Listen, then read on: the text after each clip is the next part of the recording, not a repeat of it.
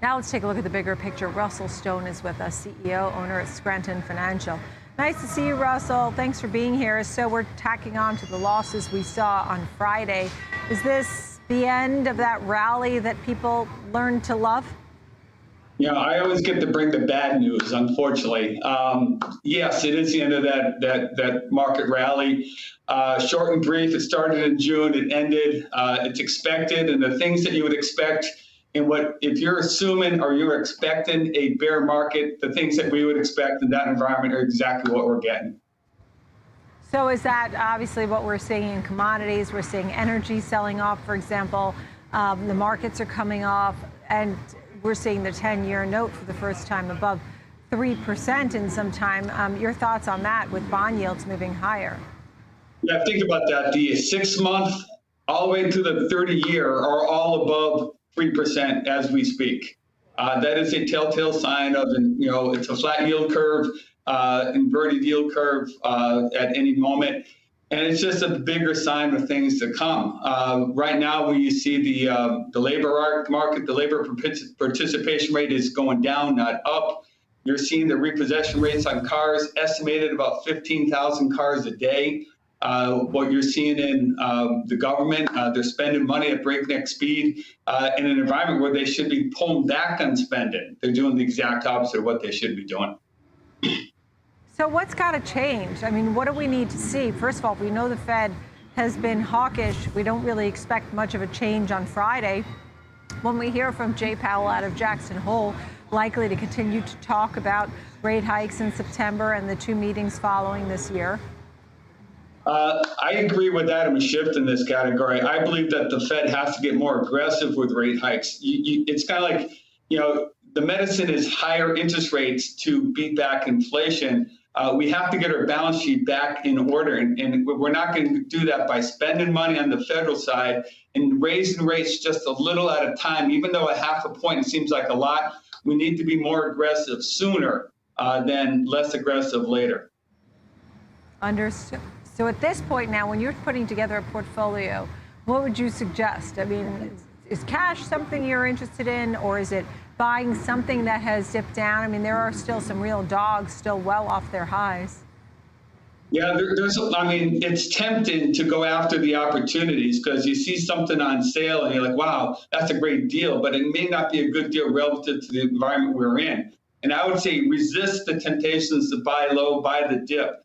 Stay away from that because the markets aren't going to be very, very clear. We're not going to have clear signals for quite some time. So quite honestly, I would stick with cash in the form of a money market account that only buys U.S. Treasuries. I would add more to my gold and silver, physical gold and silver, not gold certificates, not silver certificates.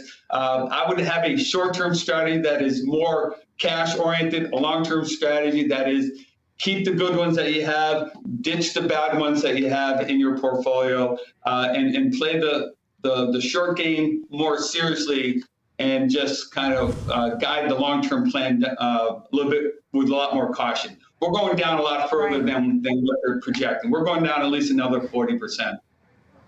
So when you mentioned gold, and would you do alternatives of some sort? I like because the number of physical ounces of gold to paper ounces of gold is about 113. The number of physical silver to paper silver is about almost 400.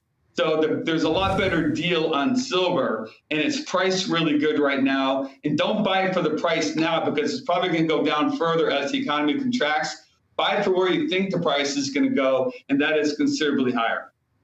In fact, the dollar gold, silver gold ratio is 91. Historically, it's about 16. And then the big picture, you are concerned about the nation's debt and where we're spending our money, big picture. And in the meantime, you're seeing new car sales dropping. You're seeing consumers dipping into the savings accounts because they're facing this high inflation. What's your takeaway? What would you like to see change that could improve the financial situation? Well, first, don't expect it to change quickly. It's going to have to change slowly over time as we change the mindset of the government from being spenders to being, much more prudent with their balance sheets and their taxation. And the consumer is going to have to accept some hard medicine. Taxes are probably going to go up. Other things are going to happen in regards to student loans. That's a big issue. That's preventing a whole block of people from entering into the economy. So right now, the government has to get out of the way. The consumer has to have a long-term strategy to protect their assets. Don't go into debt right now. Put off buying a new car if you have to. Don't buy a house right now because the markets are way too high in the housing market. And just ride it out. Your grandparents are good people to talk to because they did this in the 30s. Can I make one point, Wow. Nicole? Back in the 30s, the dollar was backed by gold, right? And we had a credit collapse that we could sustain because our dollar was backed by gold. Our dollar is no longer backed by gold, but by fiat or by debt.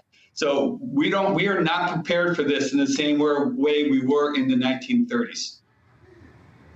Understood. Russell, thank you for the chat. We appreciate it. Some good perspective there. Russell Stone, CEO, owner at Scranton Financial. Thanks, Russell.